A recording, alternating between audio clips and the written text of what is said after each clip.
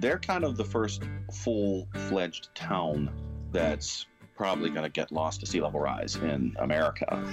I hope Tangier is saved, but I hedge a bit when it comes to the question of should it be saved. Let everybody know how much erosion. We ain't sinking, we're eroding. We're not just talking about saving the land, a piece of land. We want to save a community, a way of life.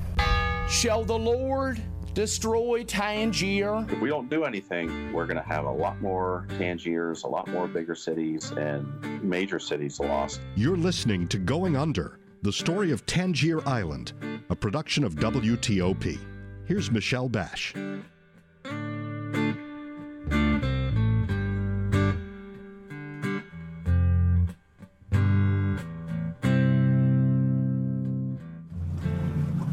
The mayor of Tangier Island, who prefers the nickname Ooker, showed me around the island in his boat on a windy, sometimes rainy day.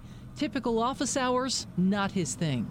I get up at 2:30, sometimes 3 o'clock, and try to be out here. And you have to get out here fairly early to get the soft crabs out of the water so they don't get hard, because you've been home, most of the night. And get them packaged up, get them shipped to the mainland, and try to be crabbing by daybreak. Ooker has been working on the water full-time since he graduated from high school in 1976. Being mayor doesn't put food on the table, doesn't pay the bills. His boat is outfitted with 2 red Trump flags. I know they criticize Donald Trump, President Trump, for saying America first, but he's the president of the United States. He should be America first. I'm the mayor of Tangier Island, and it's Tangier first with me. Ooker has a Jesus fish tattooed on one forearm and a Star of David on the other. Both symbols also decorate his boat. My boat is named Sri Devi. It's an Indian name. That name, my wife and I, we had 2 boys, and we also adopted 4 girls from India. So she was the first one to arrive, so she got her name on the boat.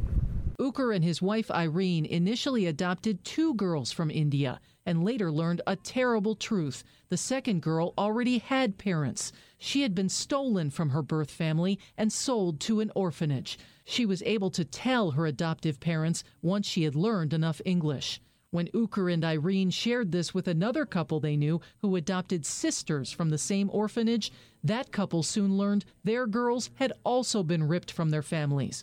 In his book, Earl Swift explains that the 4 adoptive parents gave the 4 girls a chance to return to India, but all chose to stay in America. Then, incredibly, it was agreed that the 4 should live together with Ooker and his wife on Tangier Island. Today, all 4 live on the mainland. They graduated high school, went to college, and they're one is in Texas, Austin, Texas, teaching. One is in Birmingham, Alabama. One in Fairfax, Virginia, and one in Salisbury, Maryland. Okay. But my wife and I, we have 6 kids, 7 grandkids.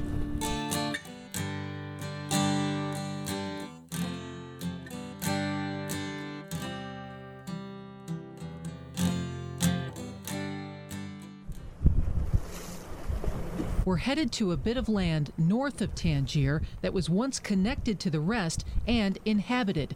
It's called Uppards. The sky is cloudy and threatening rain. The water is choppy. Ooker has a name for it, eel weather. Eels like nasty weather.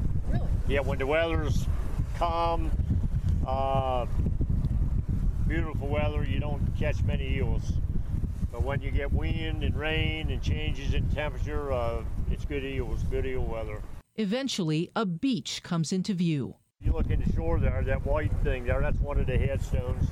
The gravestones in the sand are evidence of a town called Canaan that had to be abandoned in the 1920s or 30s. It's now under the waves. Canaan actually was about 40 feet from the shoreline there. And if you walk along the shoreline here, you'll find like pieces of pottery, bricks from the chimneys and foundations of the homes, and you'll find some old bottles. But basically, that's all's left. And occasionally, you still find bones along the shoreline from the graves. In 2012, Hurricane Sandy washed away a graveyard here, leaving crumbled caskets and bones exposed on the beach. There are no docks along the north shore of Uppards, but Uker finds a spot where I can jump off into ankle-deep water and get a look around. To get to the headstones, I have to pass a power pole on the beach that looks like it's in danger of toppling, and something else already has. There's an osprey stand that has actually fallen over on the shoreline there. Just last year, that was probably 15 feet inside from the shoreline, and now it's actually fell over. So what's been going on here, this erosion is constant. It's ongoing.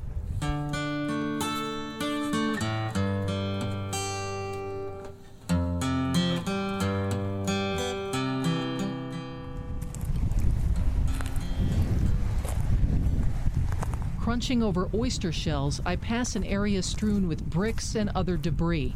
Then another place where small grassy spits of land point at the waves that are sloshing and foaming over them. A few more steps and I come to the bright white marble headstones on the beach. It's clear at least some of them have been moved by the living. Two stones next to each other in the sand are the same size and marked only with the carved initials PJP and NAP. One is propped up on an angle farther from the water line than the others. Its carved inscription worn down. Margaret Pruitt, born April 2nd, 1836, died December 2nd, 1904. Let's see if I can read it. Dear wife, you hear, I can't make out the last word. Dear wife, you hear from earth and, wow, this is hard to read. I think it says something to the effect of, from earth it is that you are free. This is hard to make out. But thee and God alone, and must go forever part. No seas shall meet again. In light bright world where all is love. The last few words are, where all is love. That much I can make out. I'm pretty good at setting aside my emotions while reporting, but not this time. This really gets to you, because these were meant to mark people's lives and to have them remembered.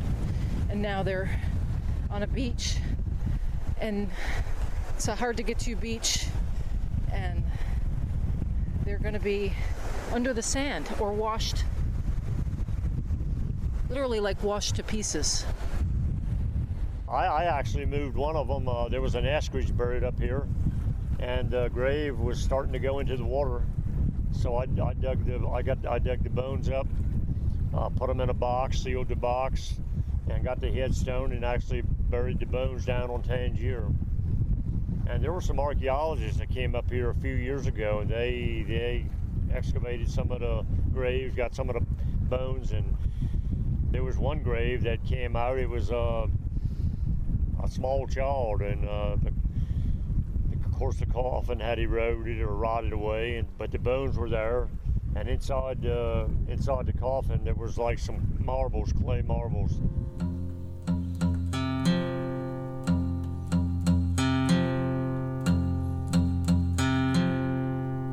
One of the most dramatic changes that I myself saw was actually on Uppards. David Schulte is the marine biologist. My first trip up there, I was standing in the graveyard, and I actually have pictures of myself standing next to some of the tombstones that are now out in the water. There were still long abandoned flower plantings up there. There were still trees, upland grasses. All that's gone now. And that's just in the 15 years that I've been visiting Tangier. So things are changing quickly for the island. Uker says, It's sad, really. I mean, you come up here and you look at what's left, and then you think back that, you know, there used to be a community here, kids playing up here and going to school, folks going to the store for supplies, and now it's all underwater.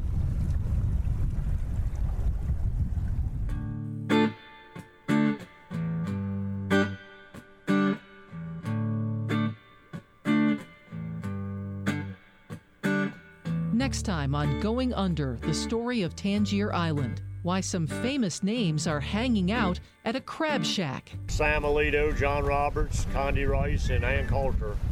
I'm Michelle Bash. Going Under is a production of WTOP News in Washington, D.C. Find more at goingunderpodcast.com.